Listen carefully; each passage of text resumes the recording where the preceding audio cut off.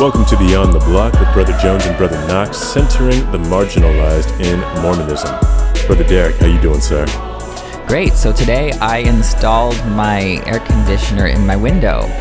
It's the first day that was really hot that I felt like I needed to do that. Yeah, I still have not done that. My air conditioner's on standby, like it's sitting on the little windowsill, but for the time being, I'm just having my window open for the needed ventilation, but I'm not quite there at installing air conditioner weather for my own needs. My body runs cold, so, or does run warm. I don't know what the right thing is. I'm not even thinking straight. I just got my second COVID shot a little bit ago. I'm never thinking straight. No. Yep. We just started the episode, bro. I know. Okay, I got to get my mind right because we got a lot to talk about today. We are going to be in Doctrine and Covenants, section 58 and 59. Lot to discuss with these particular sections. If it's okay with you, Derek, I'd like to go into just a little bit of background, at least for section 58, so people know where we're going to be coming from. Yeah. So in our last Come Follow Me lesson, the Lord gives us the exciting news that Zion is going to be in Missouri. And then we get some direction for the saints to start moving in that direction. Since starting the Doctrine and Covenants, we've moved quite a bit already, and there were significant events that came with each move, motivated usually by a trial, like the restoration of the priesthood with one move, the translation of the Book of Mormon with another move. Then we got the initial gathering of the saints to Ohio. And now we're getting the building of Zion with this move. So, the saints get to independence, though, and they see that they got quite a road ahead of them. The town that was, like, there's nothing impressive about this place at all that they are. They had a few converts, and they said of the town that it was, quote, nearly a century behind the times, close quote. And that's not all that encouraging when you discover this is the place where Zion is supposed to be. It's the equivalent of being told to go to Gary, Indiana, and build Zion, or Fitchburg, Massachusetts, build Zion. No shade if y'all live in Fitchburg. I didn't like Fitchburg. But anyway, there's a lot going on here. And Bishop Partridge is understandably feeling overwhelmed by the task of turning this place into a thriving community of believers. So what Section 58 is, anyway, is the instruction given to the elders who are assembled in Independence, and basically told what their next steps are, what they got to do now that they are in Zion in Jackson County, Missouri. So with that, I think that is a good way to dive into these first couple of verses in 58. Is it cool if I begin with a reading of verses 2 through 4 about Derek? Yeah, that's good. So again, this is the voice of the Lord. He's speaking to the elders who are assembled in Jackson County, in Zion. This is what the Lord says, starting in verse 2. Blessed is he that keepeth my commandments, whether in life or in death, and he that is faithful in tribulation, the reward of the same is greater in the kingdom of heaven. Ye cannot behold with your natural eyes for the present time the design of your God concerning those things which shall come hereafter, and the glory which shall follow after much tribulation. For after much tribulation come the blessings. Wherefore the day cometh that ye shall be crowned with much glory. The hour is not yet, but is nigh at hand.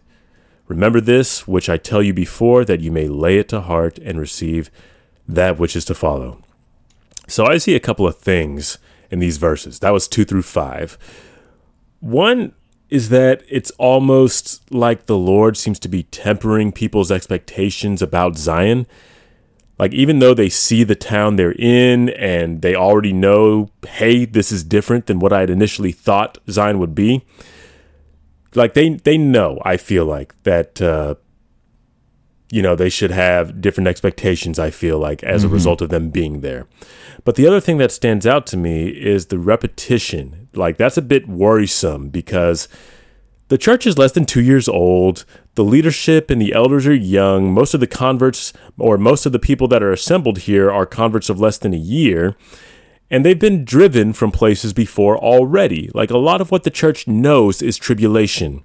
Yet the Lord feels to mention 3 times that there will be tribulation. Now, given what the church's existence has been like in its short existence, I feel like tribulation would be a given, but clearly this is about to be something different. And this is Missouri, after all. If you know about the Mormon church in Missouri, you already know that this is a pretty dark chapter in the history of the saints. And another thing is that the Zion that they're building is many years, as it says later in the section, many years and much tribulation away. It's a reality that they can't see or comprehend yet. Those words in verse 3, "Ye cannot behold with your natural eyes the design of God and the glory."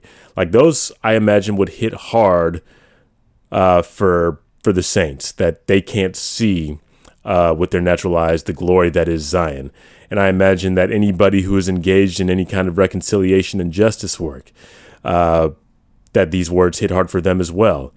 I think, for example, about the words of Martin Luther King Jr. in his last sermon, where he tells people, even as he is only about 3 years removed from the end of formalized Jim Crow, where he tells people that he's been to the mountaintop and seen the promised land. He saw Zion, as it were, even though his people were only a few years removed from Jim Crow. And even though racism is very much a reality that we're still dealing with half a century after his death, I think about a conversation that I got to have with my mother on some Utah radio talk show about a year ago. I think this was after George Floyd's death. I remember walking into that interview, walking into that conversation, that roundtable discussion with other people, activists in Utah, my own mother. And I remember feeling so little hope, just this was on the heels of Ahmaud Arbery. This was like Breonna Taylor would still happen. Elijah McClain would still happen. Dante Wright would still happen. And I just remember feeling like, why do we even bother with this work? Why is this? How much work has to be done? Like, I just remember not feeling particularly motivated to do anything. I just felt a lack of hope. But then I heard my mother speak. And mind you, my mother, she was one of the first children to be part of the integrated schools in South Carolina after Brown versus the Board of Education. She's seen a lot of this stuff. She's experienced the Jim Crow South. She has more reason, even than I, to feel a way about the progress that the nation has made, if you can call it that, and even still living in the midst of the racism today and just seeing that not much has changed from her upbringing to now. Yet I listened to her speak with so much hope and so much, I don't know, like I heard my mother speak with a prophetic authority I haven't heard her speak with in a long time. Like, she spoke kind of like Mormon spoke to his son Moroni, and Moroni, like, I think it was either Mormon or Moroni chapter 9, but basically saying that, hey, we got work to do. And we don't get to say that we don't get to do this work simply because it's hopeless or that it looks hopeless or that the people don't listen to us. We have a responsibility as the bearers of this particular knowledge to speak truth to power, even though things are hard right now. Like, I listened to my mother speak with hope, and I listened to her speak with power, saying, in essence, that she has been to the mountaintop and that she has seen Zion. And having seen that with not her natural eyes, but her spiritual eyes. And there's even a quote from Joseph Smith. I should have written this down, but I remember him saying to seeing a quote that he gave to Edward Partridge, that he wanted Edward Partridge to see Zion as he saw it, because Edward Partridge was not about to, he was not hopeful. And this is what a lot of racial justice and reconciliation leaders do presently. They ask people to see what is possible. They ask people to see not with their natural eyes, but with their spiritual eyes, the society that is possible if they simply put their shoulder to the wheel. And that's what is being asked of the Lord here. He says, no, you can't see it with your natural eyes now, but you will be able to see eventually the glory and the blessings after much tribulation. My first thoughts are to think about the controversy, even though it shouldn't be a controversy, about critical race theory. And it turns out that the other side has learned all of our buzzwords, right? They now condemn intersectionality, and they condemn all these words, and they're like, but they don't even know what they are. And I just think about how some of this tribulation actually comes from the hands of other people, other children of God. And it just is really frustrating to see how this all plays out. And then how people will use religion, which should be liberatory for people. They use it to oppress, and they use it to preserve their privilege and preserve their favored status within the status quo. I was just thinking, as you said that, I remember saying, you can keep your talk about racism, you can keep your talk about critical race theory, you can keep your talk about oppression. I have Jesus. And I'm just like, I don't think you know what this conversation is about. I don't think you know what Jesus was about. And like, I kind of laughed. It was trauma laughter, of course, but I kind of laughed at the irony, but also really lamented that people really do not get it. Like, they are using their religion as an excuse to not care about racism, or they're using Jesus as using Jesus as an excuse to not care about institutional racism and to not do anything about it subsequently. And that's one thing you learn from New Testament studies is yes, sir. The difficulty of historical Jesus reconstruction, because it's so easy, and this is true for people on all sides, to reconstruct the historical Jesus based on the evidence as a mirror image of yourself or what you want Jesus to be. And I suppose it gets back to, like, what questions do you bring to the text? And so, yes, we all read the text with a bias, but are we going to read it with a bias towards love and inclusion and towards justice? Or are we going to read with a bias of exclusion and hate and misunderstanding? And I'm like, yeah, I'm going to go to the text with love as my bias and see, well, what is loving and what's going to do the best for all of God's children.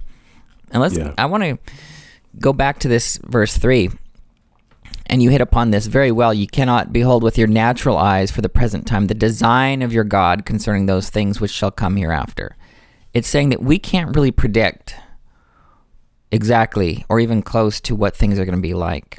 And I want to pair this text with D&C 130 verse 2 that says, and that same sociality which exists among us here will exist among us there, only it will be coupled with eternal glory, which glory we do not now enjoy. And when it says that our same sociality will be coupled with eternal glory, it's saying to me that all oppression will be eliminated. Because how could you have glory if you have all this mess? That's not glory. So, yes, the same sociality, if we're still going to be us, so we're still going to have all the diversity of our society, but it's going to be coupled with the absence of all of these evils that are inconsistent with glory. Homophobia and transphobia will be gone. Ableism will be gone. Poverty will be gone. Whiteness will be eliminated. I don't think that whiteness can be redeemed. I think it will be gone. And by that, I don't mean white people will be gone, but I mean whiteness as a construct whose only meaning whiteness is a construct that only has meaning within the context of racism. Yes, sir. And that's what will be gone, right? Right. And I know that many in the Latter-day Saint world, and this is true of LGBT issues as well, people have this idea of, oh, we know exactly what it's going to look like. No, we don't. We do not. We need to have more humility. They know that there's no place for queer families in the celestial kingdom. Like, how do you know that? Where's your source? Where's your text? Where's your evidence from the character of Jesus? They have nothing. Right. They have no evidence at all other than their internal bias, which they got from the surrounding culture, not from any specific revelation, that has infected the church from outside. But anyway, so I know that many in the Latter-day Saint world have a simple cartoon picture of the next world in their heads.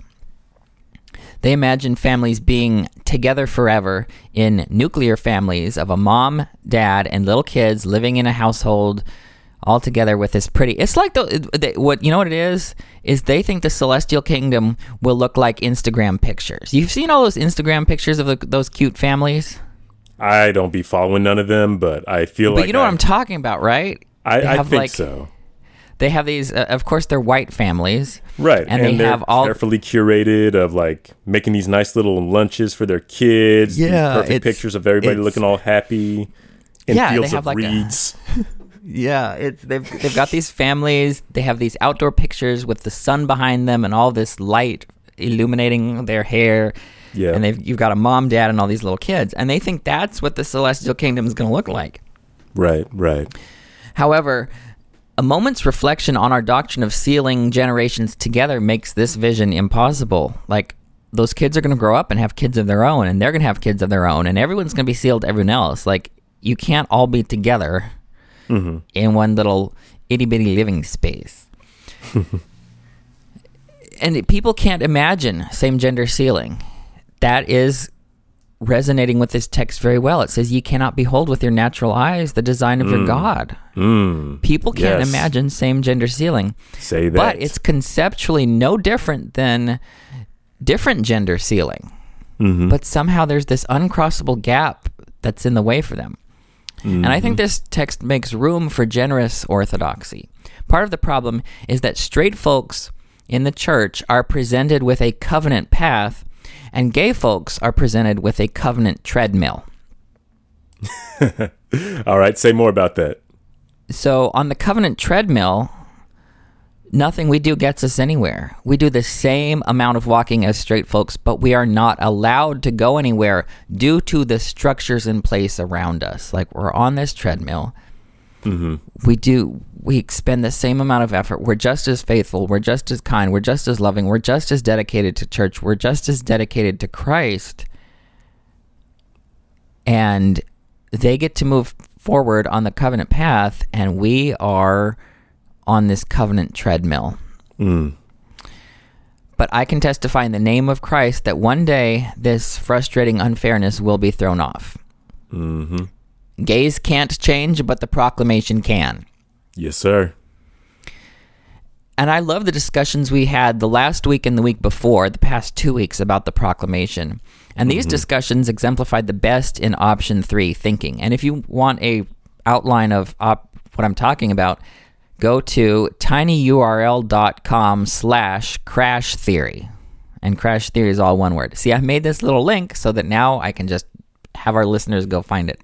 And you will get crash theory with option 1, 2, and 3, which are the only 3 options in light of a crash.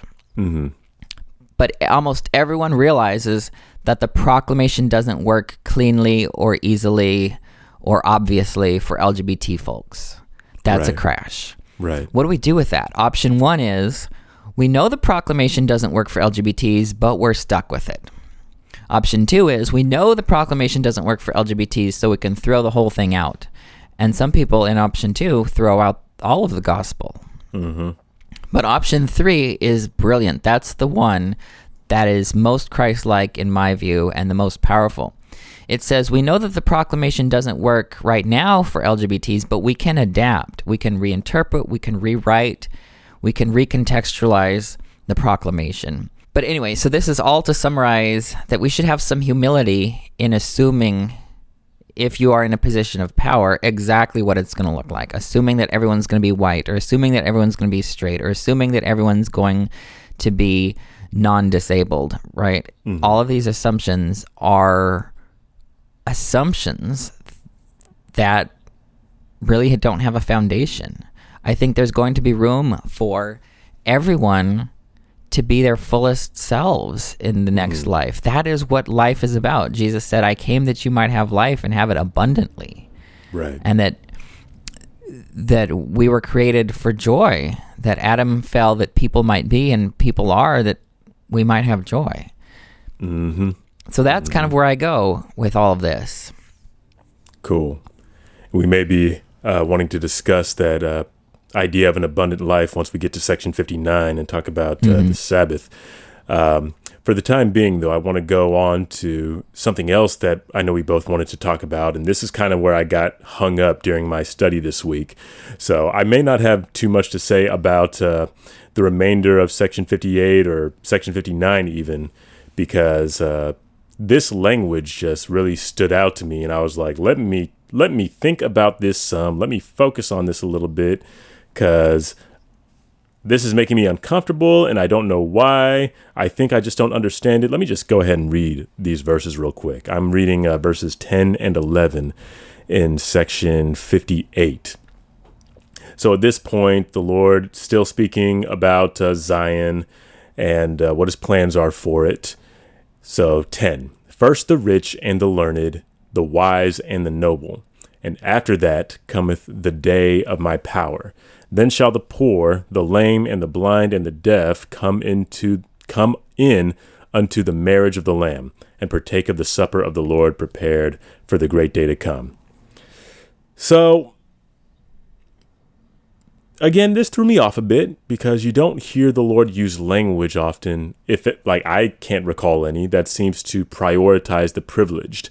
But, I don't know if that's really what he's doing here upon further readings. He says in verse 9 that all of us are invited. All are invited. But then says in verse 10 that the rich and the learned, the wise and the noble will be first. Then the Lord's power will provide access to everyone else. So I had to ask the question, why are the rich and the learned first? And what exactly does that mean? So, are they first because they're called to be first, or because the advantages of wealth and education and whatnot allow them to be first? Or even are they called because their wealth and education are necessary to build the foundation of Zion? And I don't totally know the answer to that question, but I feel like we get some hints in the preceding verses. Mm-hmm. We're told that the elders were sent to lay a foundation and bear record of Zion in verse 7. In verse 8, they're also sent that a feast of fat things might be prepared for the poor. That's some language we saw that we see in Isaiah 25. Martin Harris is later told in this section to be an example in laying his money before the bishop of the church. In last week's lesson, the elders were told to create a school in Zion, and the next section reiterates the law of consecration, which leads me to believe that the reason the rich and the learned are called first is so that the Lord can use their advantages of wealth and education for the benefit of the poor and those without those benefits. This feast of fat things that is being prepared, this has both spiritual and temporal meanings. This is an abolition of both poverty and ignorance. That's what this feast of fat things is intended for. That is what these elders are sent to make ready and lay a foundation for.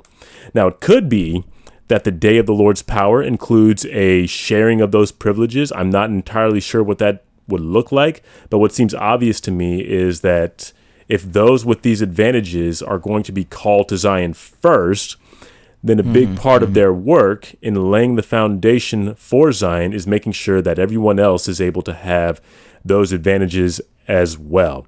I think about my own advantages in education, my own advantages as a straight cisgendered male who is educated and is relatively mobile. I feel like the Lord has called me because of these positions, because of my intersecting identities, that I have a responsibility and a calling to kind of help prepare this table, to help prepare and lay this foundation for Zion, because my advantages make that possible for me. I know that there's a lot of people that occupy other identities that don't have the stamina to come to Zion and work for the building up of Zion just yet, for various reasons. I mean, none of those are really any of my business, but what I do know is my only marginalized identity really is, being a black person. And so long as I have these other identities that give me advantages, I feel like I have a responsibility to use those to, in essence, prepare this feast of fat things that other people might be able to join us, that the poor may be able to come, that people of other marginalized identities might be able to come. So that's kind of where my head and my heart are sitting with regard to why the Lord has stated that the rich and the learned are coming first, why the first are actually the first this time. But what feelings do you got? What did you think when you read this verse? Yeah, so I have two principles that I want to bring to the conversation. One Yes, is sir. a very important that I've seen most in Protestant biblical interpretation, and this is the principle that says we should interpret the obscure passages of the scriptures in light of the clear ones rather than the other way around. So if you've got some type of contrast and there's this text you don't know what to do with and you're not sure how to interpret it and it's really kind of baffling, but then you've got other scriptures that are very clear, very thorough, very consistent throughout the scriptures, you should use the ones that you know to interpret the ones that you aren't sure about, rather than using this uncertainty to goof up everything else that you already know. Mm-hmm. And I think this is so true. Like, we have this puzzling text here that says the rich and the learned are first. Mm-hmm. And that's kind of weird. But we have all these clear scriptures everywhere else that talks about how God has a preferential option for those who are dispossessed, that God is going to take everything and reverse the fortunes, that the first will be last and the last will be first, that God always takes the side of those who are marginalized and disempowered. Like, these are clear texts. And so we should, instead of using this one text to say, oh, well, the rich are first, right? We should figure out and use these other texts to norm our understanding of this verse. And this gets back to the Crater acronym that I had before. Ah, yes, and the last R has to do with rebuttal. If there's any sort of rebuttal or response elsewhere in the scripture, you got to know about that if you're going to interpret this scripture correctly. And the second principle I want to remind people of is that our ecclesiology should flow from our Christology. And these are big words. The ecclesiology is our doctrine of the church. Like, what is the church? How is it constituted? What does it look like? What does it do? And our Christology is our doctrine of Christ. Like, who is Jesus? What is the Messiah like? What is his role? What is his offices? What does he do? And what are his natures? Things like that. So our ecclesiology should flow from our Christology. And why? Because the church is the body of Christ. And a functioning body is interdependent and it's harmonious, even though not all members of the body have the same function. And you see this here in Missouri. Not everyone's going to come to the table with the same privileges. Not everyone is going to come to this table with the same needs. But if we function together as a body, if we embody Christ and the way he did his ministry, a lot of that will become clear. And I think, kind of like what you did, this one line out of context will sound kind of awkward, right? Like the rich the rich and the learned, right?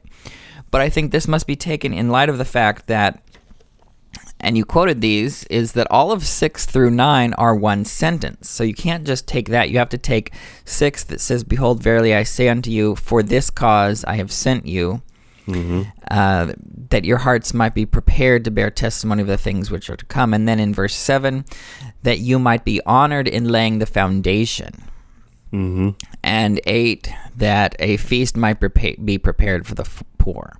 And then we get to 9. It's still all one sentence. And then it says, "Yea, a supper of the house of the Lord, well prepared, unto which all nations shall be invited." And then we get the declaration, "First the rich and the learned." So what are they first in? I think it's first in laying the foundation.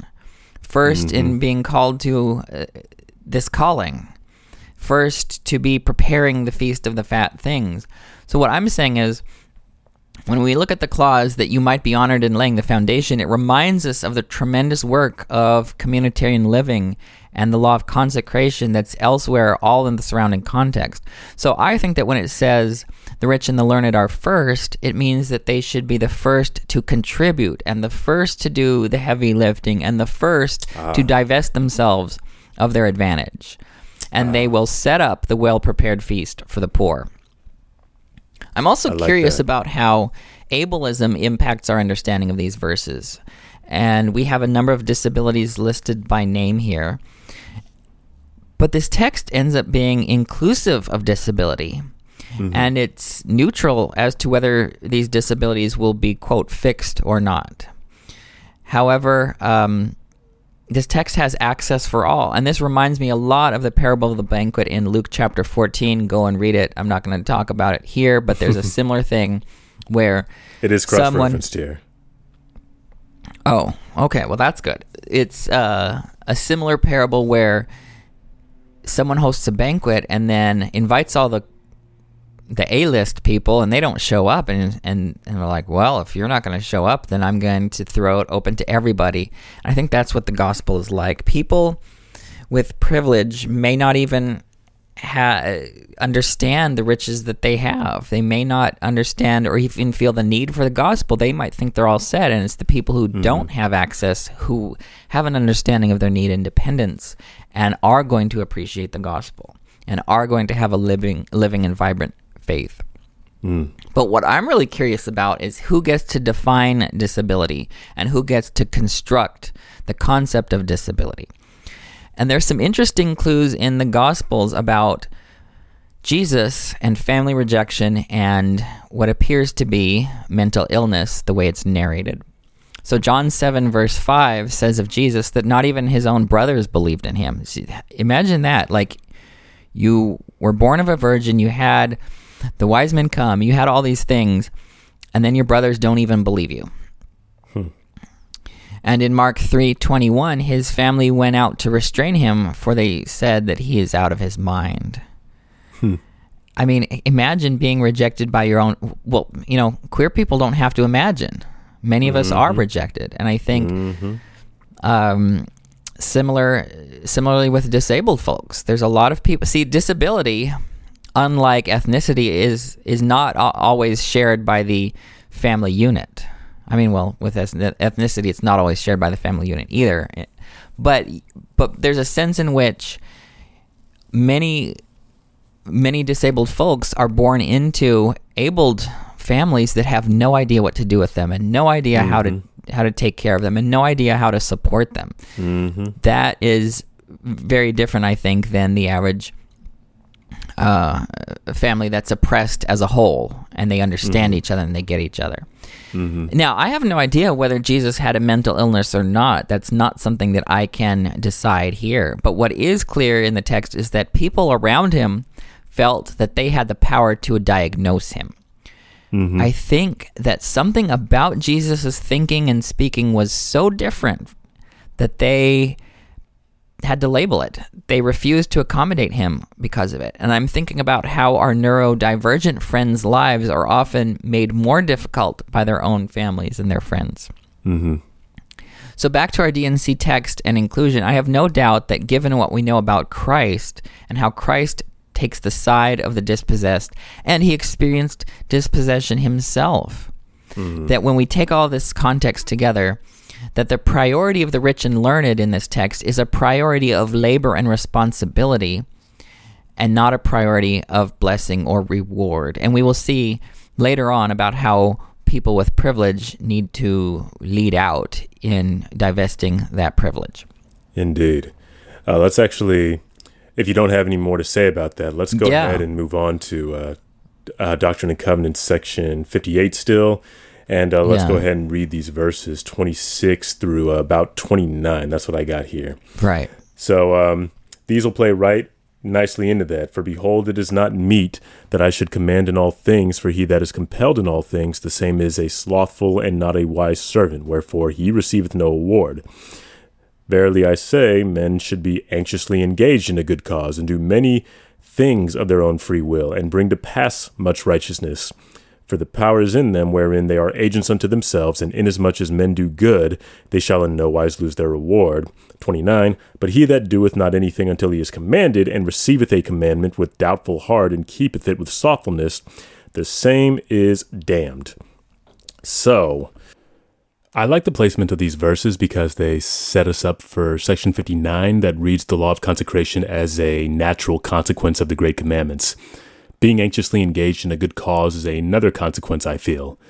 My mind immediately went to the various causes and organizations for justice and reconciliation work that exist, and how seeking these causes out and learning how to live into these great commandments is part of the human experience and part of obtaining godhood, which is why I feel the Lord says we're damned when we wait to be commanded in all things. Waiting to be commanded in all things, waiting for permission to do the right things or best things, is a sure way to spend much of your life standing still. And especially now, the saints can't really afford to stand still. We're supposed to be leaders and showing the rest of the world how people ought to treat each other.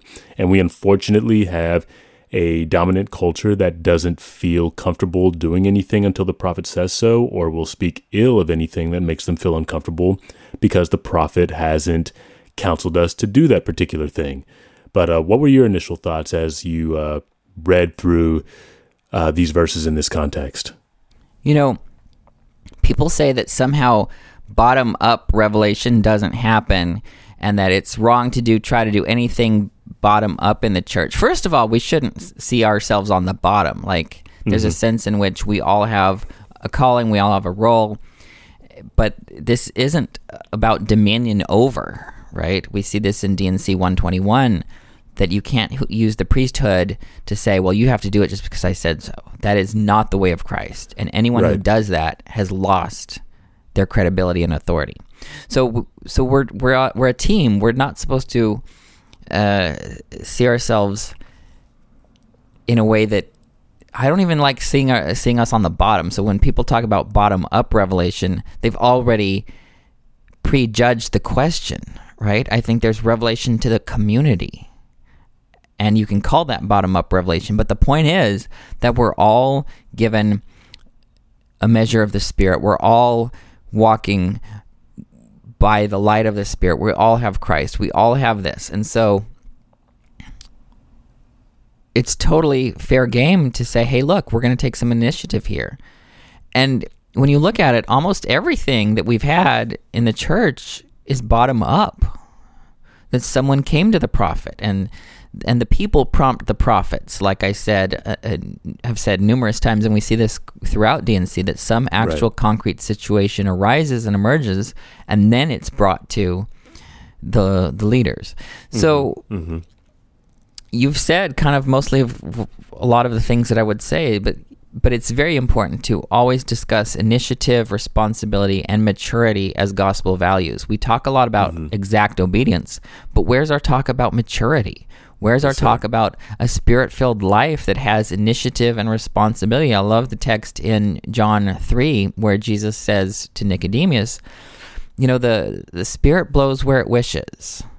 And that's how it is with those who have been, and you can't predict where it's going or where it came from, but that's what it's like for those who are born of the Spirit. And the fact is, the Lord's will for us is not completely revealed. There are things that we need to do of our own accord and led by the Spirit. And this reminds me of the parable of the talents in Matthew chapter 25. And I use this as a critique of those people who are content with the revelations that we currently have. Like, they take what we've received from the Lord and do what that one servant did and bury it and say, we don't need any more. We're just going to keep it the way it is. And that's the attitude of a lot of people in the church. Like, revelation, we have a proclamation, we don't need any more. I mean, like, why not? And the reason you don't think we need any more is because your life isn't affected by the absence of completeness on some of these issues. Right. You're good. What about the rest of us? Yeah.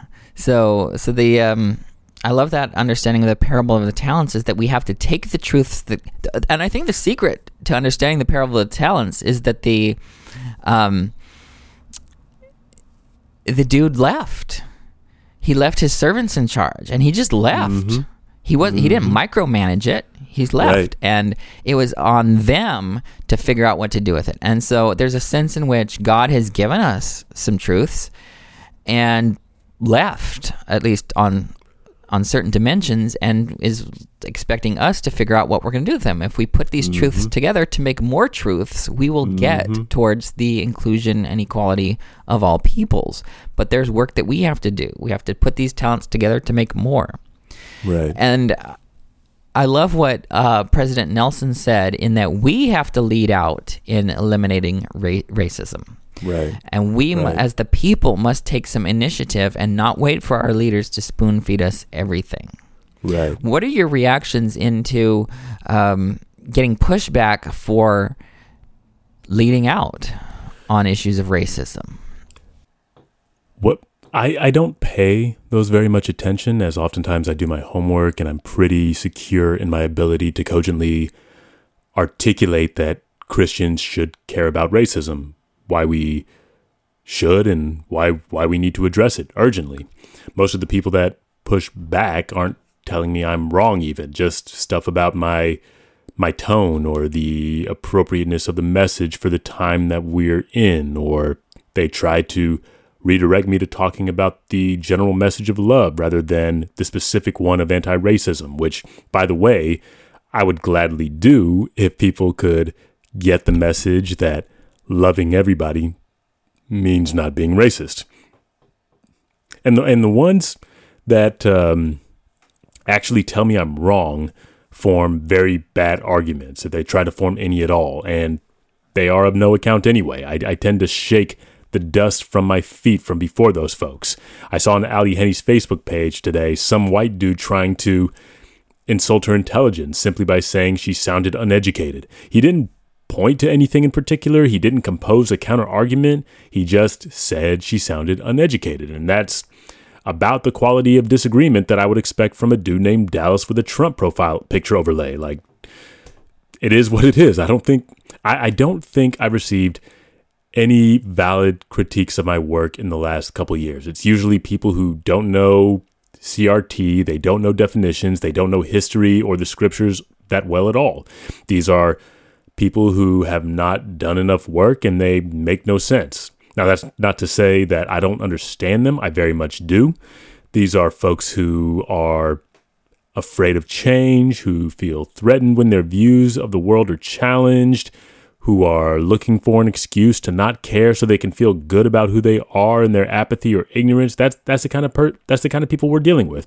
Those aren't people I'm interested in, nor are they people who have opinions that I care about. So to answer your question, I basically don't react wherever I can help it. In the moments that I'm put on the spot, and I have to, like in some unmediated Q&A sessions, I usually redirect by asking questions, usually ones like, is my tone a bigger problem than the racism? Or have the brethren teaching us to love one another been sufficient to address racism? That's how I'd respond to it. That's how I typically respond to pushback. Yeah, I want to just say something about tone, and hopefully this analogy will silence all these tone policing people forever. Like, I hate to build up this anticipation, but let's talk about the body again, okay? This analogy of the body. I love this analogy. Like, I didn't come up with it. It's right there in Paul, Romans 12 and 1 Corinthians 12. Okay, and this happened to me the other day. I was cooking, and I didn't realize how hot something was, and I touched it. And my finger decided to scream at me, and it sent a very, very urgent and impassioned message through my nerves to my brain that said, this is pain. And guess what I did? I almost automatically, without even having to decide, stopped touching the thing that was hot. And if that message, and I actually wasn't injured. I was able to get my finger off the hot thing before actually getting any injury.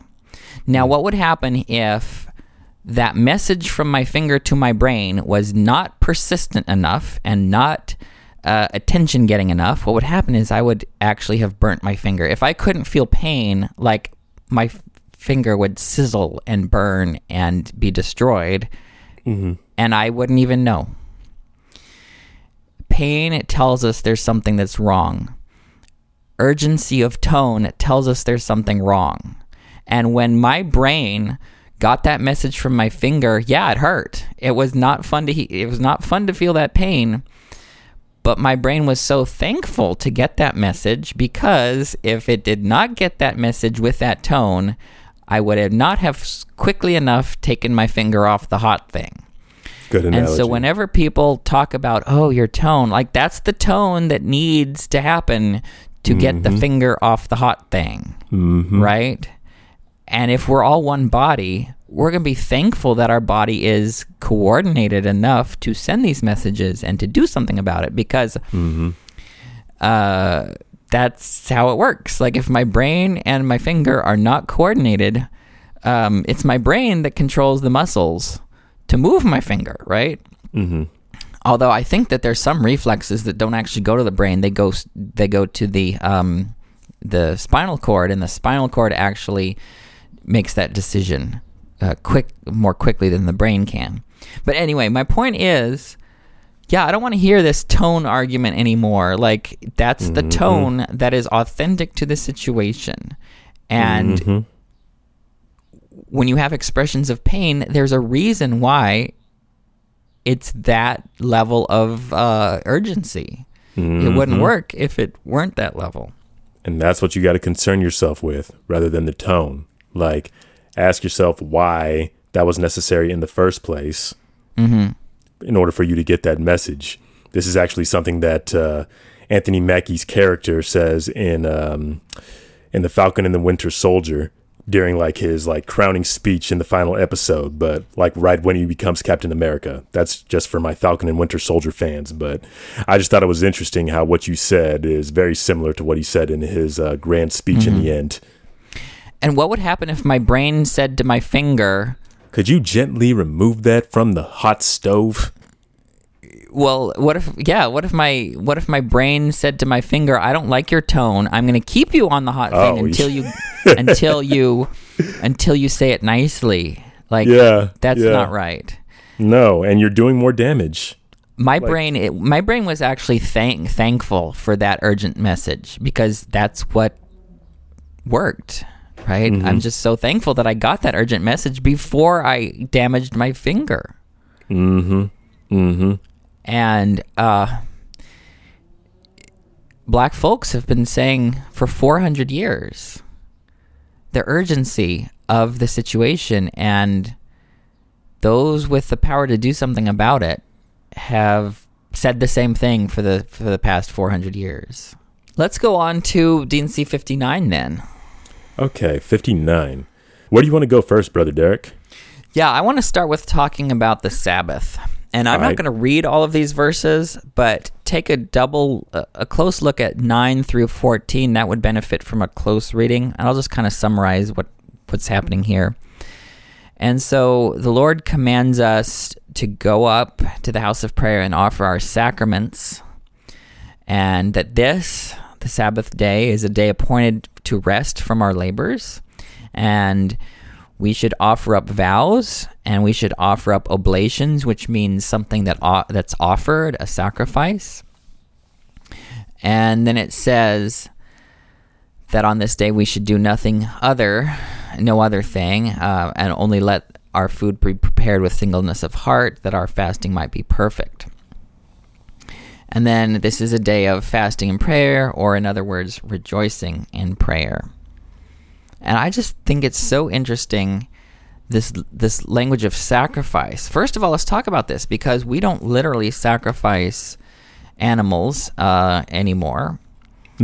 And this is a central piece of the religious technology of Judaism when the temple existed. And it wasn't just animal sacrifices. There were other sacrifices as well, grain offerings and so forth.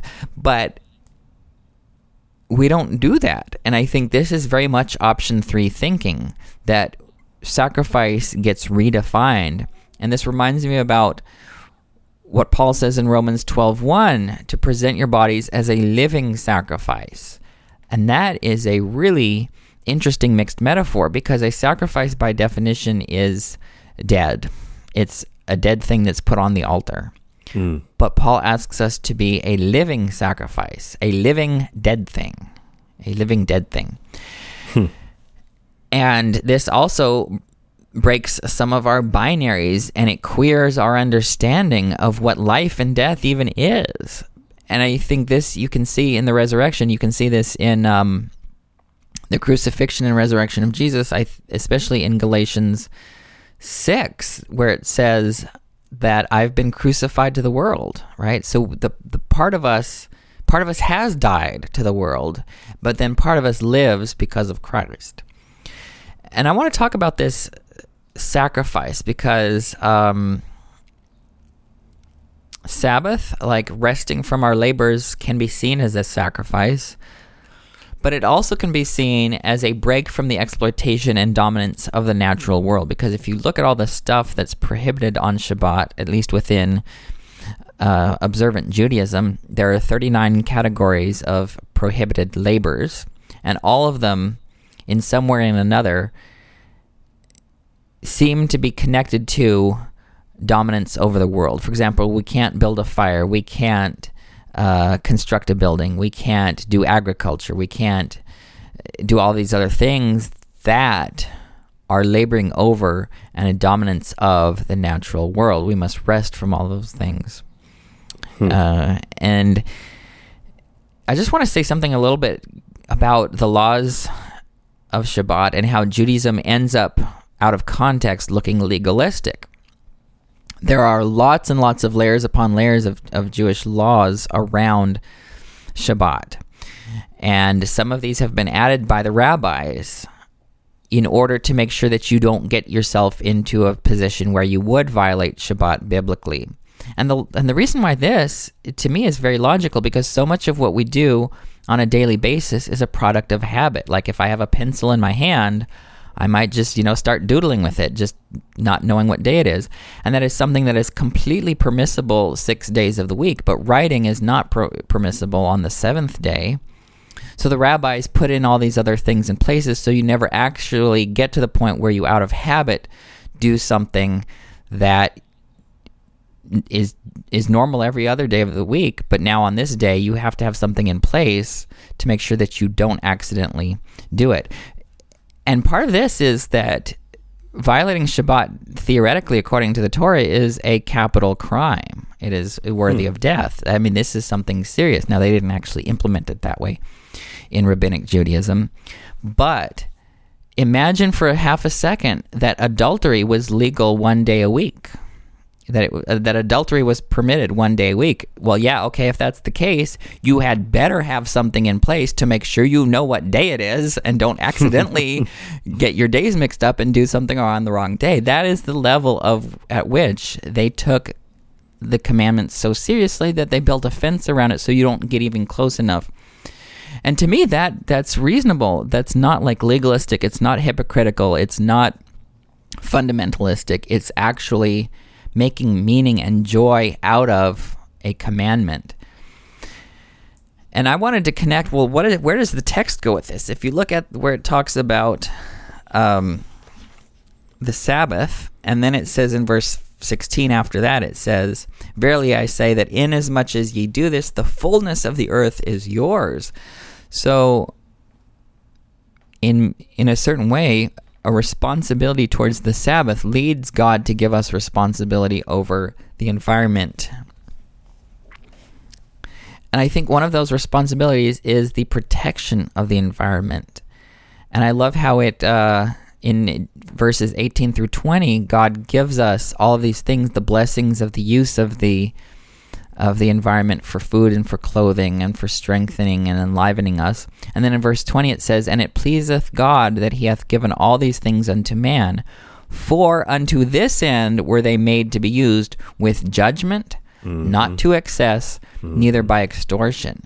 So we can't have the one without the other. We can't have dominion over the natural world without having these checks and balances, that it needs to be done with wise judgment, it needs to be done not to excess, and not by extortion, meaning compelling or forcing something or controlling something. So that is the other half that we need to balance.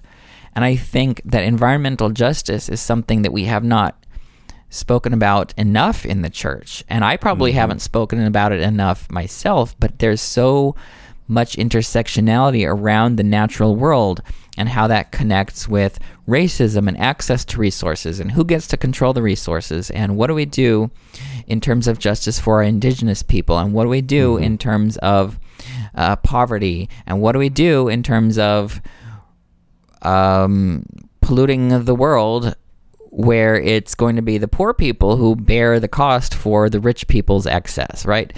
There's just a lot of stuff where the environment is not just an issue for like, oh, I want to be able to go and see pretty plants and animals that aren't extinct. It's an issue around justice and harmony for everyone involved. Yeah, man. Wish we could. I mean, there's a lot here just in these two sections. I always worry when there's like one or two sections. Are we going to be able to fill a whole episode with it? But there's like, a lot in here. Anyway, let's go ahead and wrap this up real quick. Before we do, want to let y'all know that Dialogue, a Journal of Mormon Thought, is proud to offer 2 new podcast features. The first is Dialogue Heritage, which traces the history of the journal over the last 50 plus years to situate it in LDS history more generally. The second is Dialogue Book Report, which has discussion, reviews, and interviews about current LDS fiction, nonfiction, and memoirs, so you can stay up to date on the latest releases. Listen to these new shows and the Dialogue Lecture Series by subscribing on iTunes or at dialoguejournal.com/podcast network. That's dialoguejournal.com/podcast network. Derek, where can people find us? You can find us on Instagram and Twitter at BTBLDS, and you can also find us on Facebook. And you can also find us at beyondtheblockpodcast.com. Yes.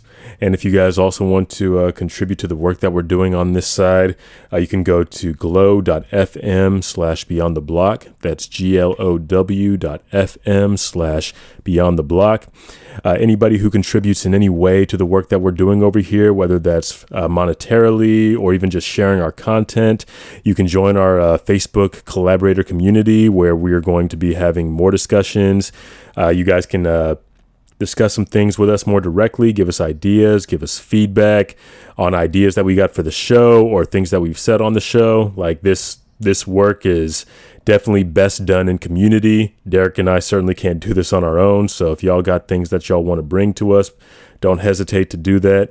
We're always listening. We're definitely very much available in that community. So, yeah. Or if you just want to be part of this growing community that we're trying to create of believers who are really trying to preach justice and reconciliation in the name of Christ and help in any way we can to bring that about, definitely join that community. We'd be more than happy to have y'all. Thank you guys for joining us. Till we meet again next week. We'll see you next week. Bye.